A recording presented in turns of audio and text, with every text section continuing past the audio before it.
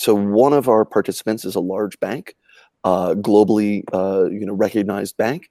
They already are asking for a bill of materials from each of their vendors just to see if the vendor can supply it. And if a vendor can't produce a list of what their third-party dependencies are, the bank asks for 5 to 10% off the asking price off the top. Not inherently for security, but just for cost of maintenance.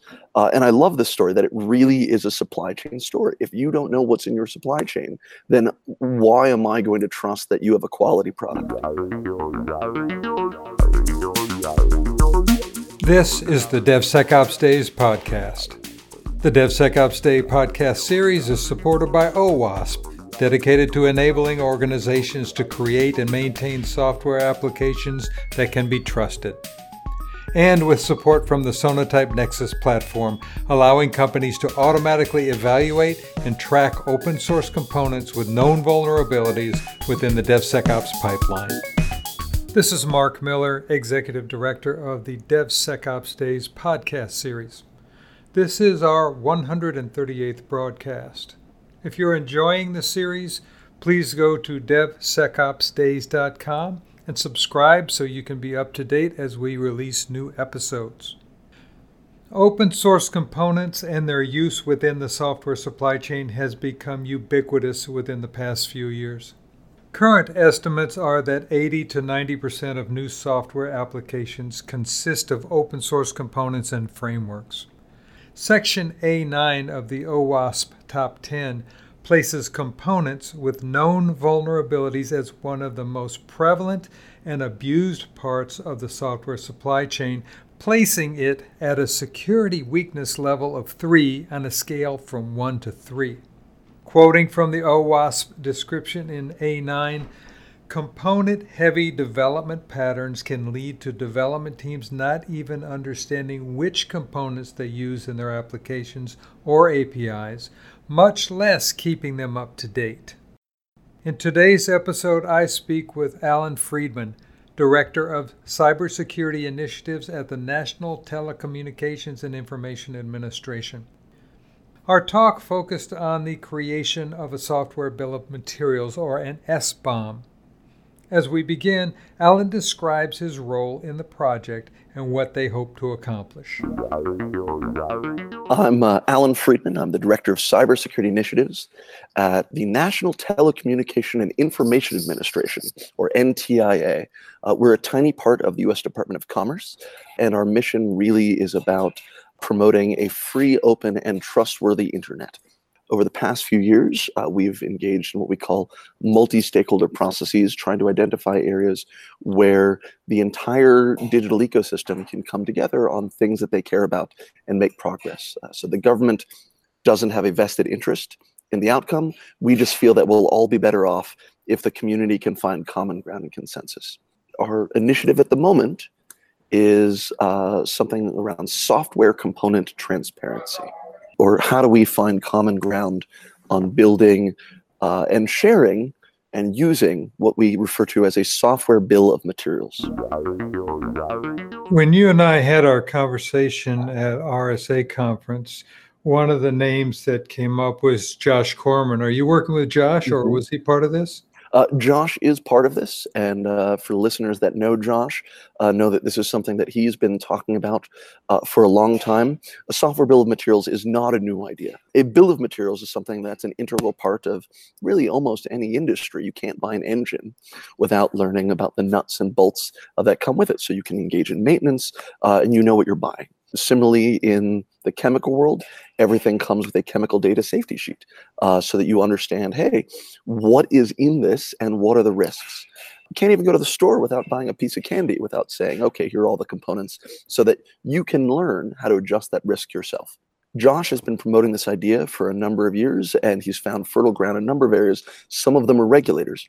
NTIA is not a regulatory agency. In fact, quite the opposite. We think this is something that the community can find shared vision and build out and really deploy themselves. And the way we're going about doing that is not going to software vendors and saying, hey, please start sharing this. Don't focus exclusively on large commercial software companies that are producing things. Instead, we're going in two directions on the supply chain. We're going downstream and going to their customers and saying, hey, what would be useful for you? What would help you better understand what software you want to buy, and then how do you maintain it? How do you deploy it? How can you maintain vigilance to make sure that the software that you bought that was secure a couple of years ago is still secure?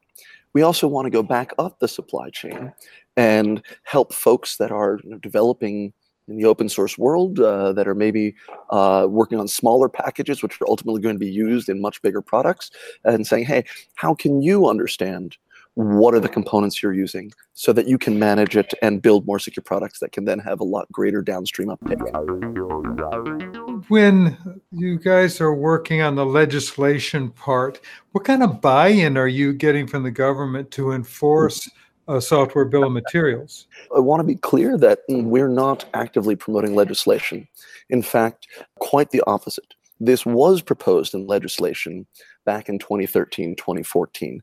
There was a bill put forward in Congress that said everything the government that buys, everything that DoD buys, should come with a bill of materials. And the IT industry nuked this from orbit. They did that for a couple of reasons. One, pretty traditional knee-jerk opposition to regulation, right? Software industry, very dynamic. The more requirements we put on it, it comes at a cost. Two, and I think this is perhaps one of the biggest objections, is I'm not sure how many of even the biggest software companies 5 years ago could honestly say that they weren't shipping GPL code. Transparency does involve a certain amount of risk if you haven't been looking at your own supply chain yourself. In 2019, that's a much better understood risk. And in fact, there are lots of organizations and companies and tools out there that exist to help companies understand what they're developing, what they're buying, and what they're shipping. So that issue is not quite as critical as it was 5 years ago. And the final reason that I think there was a lot of opposition to putting this in regulation is, I think, a very common idea that we shouldn't regulate without having a clear understanding, without having a clear standard of the issue. If there isn't a commonly accepted way to say what is a bill of materials and how do I use it, then putting it in regulation is going to actually cause a lot more problems than it's otherwise worth, because it makes compliance either very expensive or useless, because now people are going to have different data, different expectations of what they're required to do. The approach we have at NTIA is that let's bring people together, find out what are the core needs, what are the use cases, so that we can start to say, hey, what does this look like on a whiteboard? And what are the existing standards and tools that would allow us to get where we're trying to go? What would a bill of materials look like? This is perhaps one of the biggest challenges, is everyone who's been thinking about this has an idea in their head, but actually finding a shared vision has been an important process. That's taken a little while. Because so what are the common parts between the parties then? So one is to acknowledge that the core of a bill of materials is identity. It's saying this is this piece of software, right? This is this library. Now the challenge is global namespaces are a known hard problem. There's really only one global namespace in the IT sector that we can count on that works all the time, and that's DNS. For those of you who are familiar with how hard DNS is, this requires massive global organizations in coordination. So we didn't want to generate a solution that required a global namespace. But there are lots of existing namespaces. And so the solution is that, hey, we're going to have every software product should be identified by the tuple namespace.supplier.product.version. So that's the core, which is, hey, it's an identity. Normally, everybody can agree on the 80%. What's the 80% that everybody's agreeing on? Sure. And the 80% is there. We have it, which is this product depends on these libraries, and having a common way of saying, okay, here are the fields that we're going to use. We're going to have the dependency. And then one of the other discussions is, by the way, what do I, as someone who is making software, how far deep into the tree am I going? And while it would be great to have me going all the way down to all the turtles, each actor is going to be primarily responsible for having the first level down of their dependencies. And then we're going to recurse our way down into the supply chain. That's really going to help drive adoption, even if it doesn't give us the depth at the first level.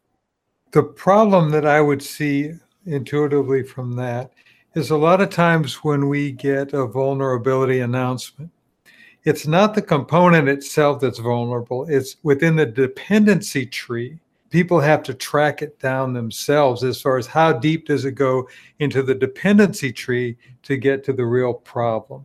And that's a lot of why we're selling this story as something that has multiple use cases across different parts of the ecosystem, because a large enough commercial actor, a large bank, can basically go to their supplier and say, hey, by the way, we want more than one layer. And so now that supplier, whether an open source tool or a vendor, can say, okay, let's figure out what our obstacles are. And so another part where we've agreed on is saying we're going to explicitly acknowledge when there is an unknown dependency. So for example, I can say, hey, my product uses 16 libraries. I've got most of what those libraries' third-party dependencies are. But when I don't have those, I'll just say, well, this is an unknown set of dependencies, so that everyone can see what are the known unknowns, and that now allows us to do some comparisons, right? So if I'm looking to buy two products and I can see that this product has multiple dependencies, multiple unknowns, and this one really, there are only a few things that they don't know, and I can crawl down the tree and say, okay, yeah, that's a library where I'm not too worried about your lack of visibility into. So we're trying to make visible what we don't know. That's going to be an integral part of this, especially in the early stages of adoption. If people have been following this initiative, one of the things that they'll do is relate it back to Demings as far as using fewer suppliers, selected parts. You know the drill on that. Where is your guys' recommendation on this? I know that what you're doing is not prescriptive, but how are you getting across the ideas that are going to be acceptable to everybody? So the reference to Demings is great, because one of the working groups that's building out what are the current use cases and the potential future use cases has drawn reference to Demings' seminal work on the supply chain in the 60s that really built out Toyota and then finally the world to say, hey, listen, quality is something that we can improve on. And similarly, we're going to see that level in security. By allowing folks to ask for a bill of materials, that itself is a signal. So one of our participants is a large bank, globally recognized bank. They already are asking for a bill of materials from each of their vendors just to see if the vendor can supply it. And if a vendor can't produce a list of what their third-party dependencies are, the bank asks for 5 to 10% off the asking price off the top. Not inherently for security, but just for cost of maintenance.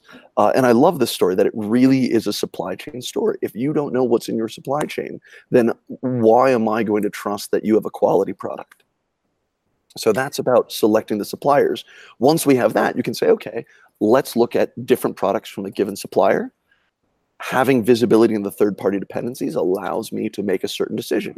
This is hypothetically an online web platform that we think simply doesn't have the attention or is growing out of date. So we're going to ask for that to be taken out. Similarly, supply chain vigilance. I'm using this. Now I can actually do some close-in monitoring. So for example, in the high assurance case, if there's a low-level library that's used in a very important piece of software that no one's touched for a while, and then all of a sudden, someone's done a bunch of commits from behind a Tor exit node, that's something that a very high assurance use case you're going to want to know about. And rather than making the vendor do that tracking, you can now do that yourself. You can invest in that, or you can work with a contractor that specializes in doing that kind of monitoring. So we're really opening up not just a number of capabilities, but a lot of innovation. Once we have this data, a number of organizations are going to be allowed to build on top of this. One of the analogies I really like is to think about how CVE changed the security industry. Common vulnerabilities and exposures, one, it's a way of numbering things, so that's useful. It's a way of saying this vulnerability is this vulnerability. But once we have given the power of the naming to the community, now we can hook a lot more products and services onto this. So once we have this data, out and available in the ecosystem, I think we're going to be able to tell a story where more and more organizations are going to be able to say, we can provide value. I'll give you an example. I was initially afraid that the SCA marketplace, the source composition analysis marketplace, was going to dislike this project because perhaps by making this something that was provided in the marketplace, we were going to ruin their market. And one of the things that's really impressed me is most SCA vendors have said, not at all. We see this as a market boom because their value add isn't just listing what are the third-party components. It's the intelligence they're providing about each component. So we're really going to, I think, be able to help developers and organizations do a much better job of doing supply selection because that intelligence is already out there in the marketplace. And different sources are going to be provided for a different mechanism, and it's going to really help developers do their job better. Last year's major buzzword was blockchain. It was in the top of the hype cycle all last year. Where does that play into this? It's kind of coming back to reality now, but is there something there with blockchain for security? I am personally a skeptic about most blockchain use cases simply because we have other tools. One of the things that we need to make sure about when we're talking about a bill of materials is to make sure that we can have confidence in the data. So you're going to need to have some tool. However, we have that already, right? Hashes get us there. Or at least get us most of the way. So for example, I'm using this component, and here's a hash of this component, so you can validate that, in fact, I am using this component. Similarly, if I'm worried about someone tampering with the data itself, we can use hashes along the way. Blockchain can be built around something that provides third-party assurance. But again, most of the stories we're telling around a software bill of materials isn't public per se. It's about making sure that users up and down the supply chain can share data with each other. So we don't really need the public nature of it, and we really can rely on some of the existing tools. Someone wants to come along with a blockchain solution, that's great.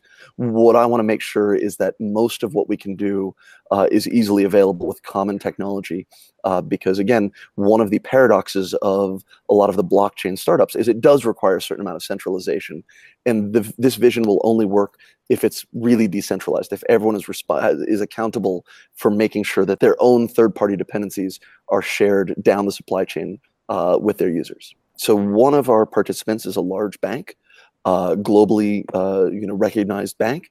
They already are asking for a bill of materials from each of their vendors just to see if the vendor can supply it. And if a vendor can't produce a list of what their third-party dependencies are, the bank asks for 5 to 10% off the asking price off the top.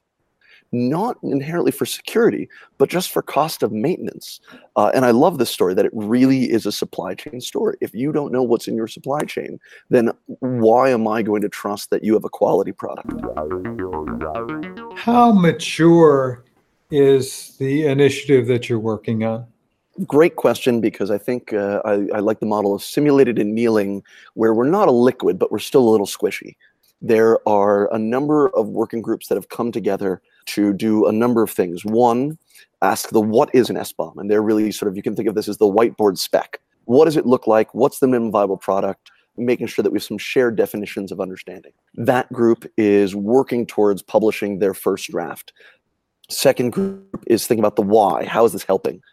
These are all of the use cases that they're slowly developing. And that is both something that's useful for the future. People can say, oh, this is actually going to be really useful. But it's also useful for the process itself to make sure that what's coming out of this initiative is going to actually meet the use cases that we've talked about. Third, there's the how. So we've got the what, the why, and then there's the how. This is not a standards development process. We're not trying to develop a new spec, but fortunately there are 2 existing standards in the world today. Both of them come out of the licensing world, because the licensing world has faced a similar challenge, which is, how do I say that this piece of software is this piece of software, because I care about what rules and licenses govern it.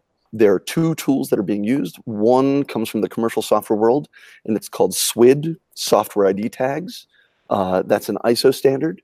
It's really built about making sure that an organization can manage all of the different binaries that come with particular unique licenses. The advantage there is the metadata sits next to the binary, and so it's pretty easy to track for traditional on-prem enterprise grade software. The other standard being talked about comes out of the open source world. It's developed by the Linux Foundation, and it's called the Software Package Data Exchange, or SPDX. It's a much newer standard. Some leaders inside the open source community have realized that the community itself needs to do a better job of tracking licensing. You've got a nice project, maybe it's under the Apache license. Someone comes and helpfully commits a bunch of code, but the code they committed was GPL'd. So guess what? Your project is now under GPL. Helping folks who are managing projects track this is going to be really important moving forward. And again, we can use that to also convey data about what are these third components.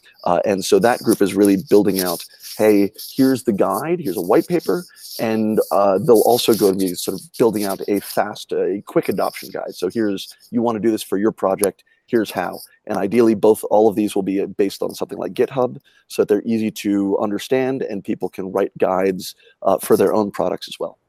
The final initiative is actually a proof of concept. This is coming out of the healthcare sector. The medical device community has been put on notice by their regulator, the FDA, that they're going to be expected to be able to provide a software bill of materials. They wanted to be able to make sure that they could actually prove that this was something that they could do and also use the data. A handful of medical device manufacturers are working with a handful of very large hospitals to generate, share, and integrate the data. And so that is going to be a very powerful lessons learned that will be able to feed back into this initiative. So where are we?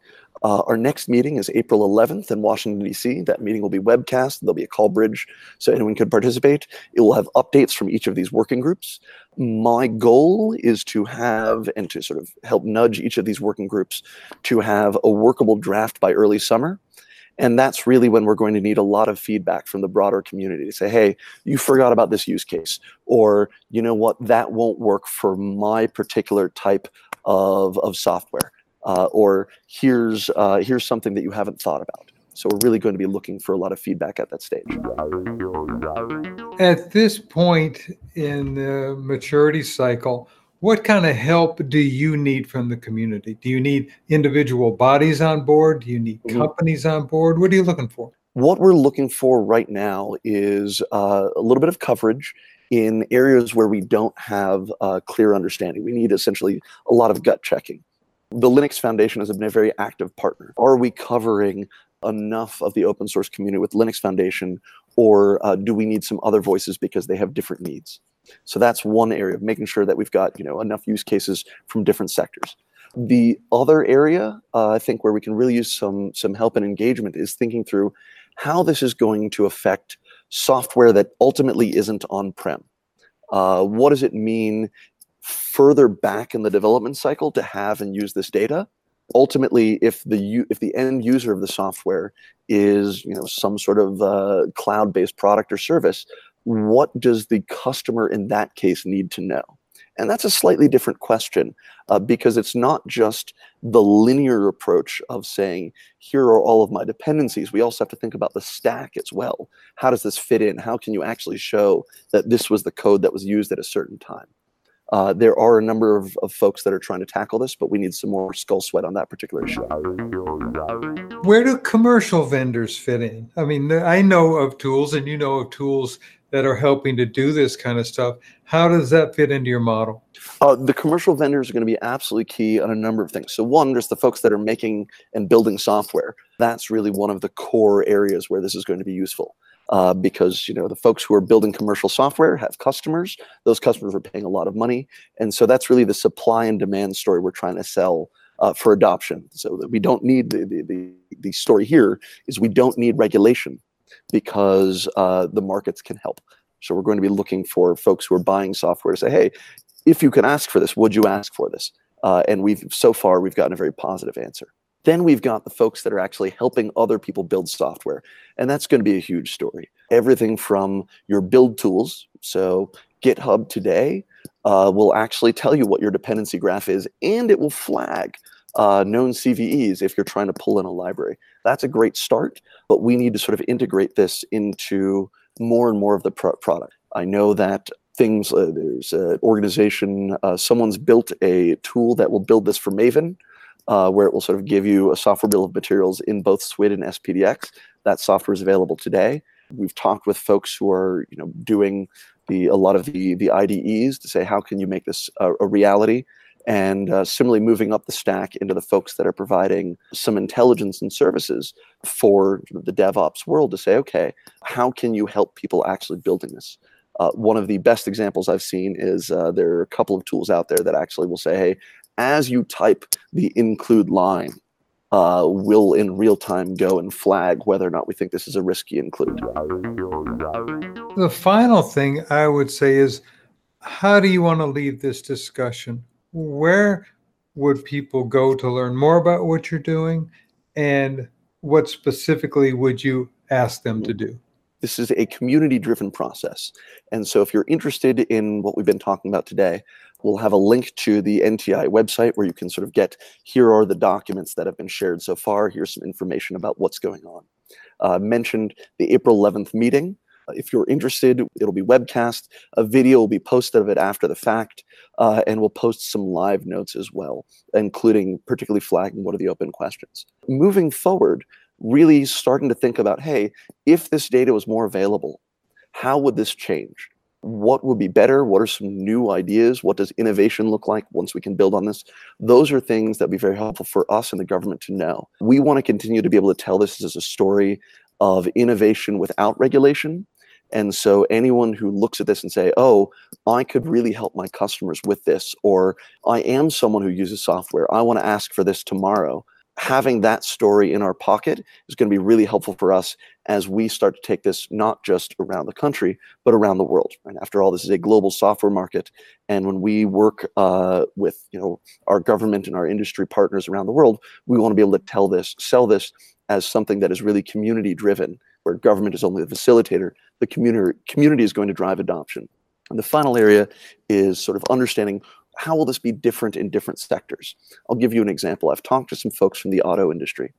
The auto industry is in a unique space for software because they're accountable. An auto manufacturer is responsible for everything that's in their car, whether it was built by the manufacturer or not, right? They assemble everything and they're accountable. Now for software, that's put them in a bit of a bind.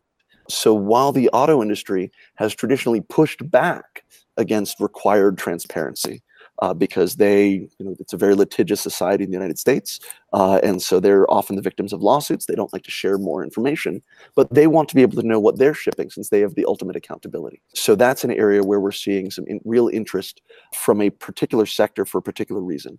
As we've worked with healthcare and finance, we're getting similarly interesting and unique stories. So for folks who are looking at a sector that has unique demands, whether it's energy or higher ed, I'd love to hear your stories.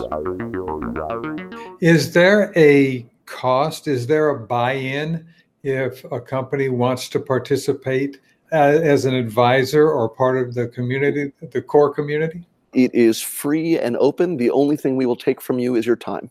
And I'm aware that that's a big deal. We've tried to make sure that each working group operates as transparently as possible. If someone wants to engage in one of the working groups, they can just join the mailing list, join the phone calls. I'm very happy to jump on the phone and get anyone's team up to speed. I think one of the most effective, in terms of who should be participating, someone who really understands their organization's role in the product. So if you make software, the best participants are the product security people. If you're someone who focuses and thinks about development, it's someone who really understands how development works and can help nudge people in the right direction of saying, actually, there's a difference between building software and packaging software, and there's slight distinctions that we need to make sure we're capturing in this. So it's really about trying to bring as much expertise to bear. One other models moving forward is to start to say, well, what are some of the upstream and downstream focuses where they're going to be using it? So I've been working hard to reach out to the vulnerability management tooling providers to say, hey, this could potentially really help your business, because now you don't have to do the registry mining to figure out what's on a server, what's on an endpoint, because the vendor's going to tell you what's in it, so you can actually do a better job managing things. So trying to understand what are the choke points to adoption are going to be key. So that's the downstream side, is how do we help enterprise customers use this data? Moving upstream, I don't have a clear understanding of where is the open source supply chain opaque? Where is it not? A naive view is just say, hey, when I run make with a couple of flags, I'm pulling in everything that I'm using in my build process. So it should be pretty simple. There are going to be certain parts of the development world where that's not easy, where that's essentially we're switching languages, we're switching platforms, and so there are going to be certain obstacles to gathering the data. Anyone who can have insight and say, hey, listen, you should start to look here because this is an area where we simply don't have visibility. This is complicated because, in the open source community is an incredibly diverse community. A lot of it is driven by the corporate world, but a lot of it isn't. And a lot of corners of the open source development world really don't want to sit down and talk to someone from the US government, even if he does have funny hair and goes to hacker conferences. And so having that outreach is going to be another key aspect. The idea of getting vendors to, in theory, donate their tools into the swamp so that the government people had access to them to see if they were applicable for their projects. Is that phase 3 for you? Are you considering it? What's going on there? This is where being a tiny government agency gets a little tricky, because obviously we want to see this succeed and be sustainable. So once we get our initial guidance documents out there, again, saying, hey, this is what a bill of materials is, this is why you should use it, and this is how you can implement it in your own organization, the next phase is going to really be promoting awareness and adoption. How do we push this out into the broader world? And once we're there, we're going to be looking to say, what does long-term sustainability look like? Is this something where different sectors are going to take ownership of it from their own perspective? Is this the sort of thing that really makes sense to hand over to a global standards organization or a global security organization to say, hey, why don't you maintain a best practices list? Because I think there is real benefit to having a centralized repository of all of the knowledge and all of the tooling that's being built out. We want to start that. Ultimately, my tiny little corner of the Department of Commerce probably isn't the right place to keep that. And so we can work with our government colleagues and our private sector colleagues to say, what does that look like so that it's vendor neutral, it's platform neutral, everyone trusts it, but it's still a stable model. This is the DevSecOps Days podcast. The DevSecOps Day podcast series is supported by OWASP, dedicated to enabling organizations to create and maintain software applications that can be trusted. And with support from the Sonatype Nexus platform, allowing companies to automatically evaluate and track open source components with known vulnerabilities within the DevSecOps pipeline. This is Mark Miller, Executive Director of the DevSecOps Days podcast series. If you're enjoying the series, please go to devsecopsdays.com and subscribe so you can be up to date as we release new episodes.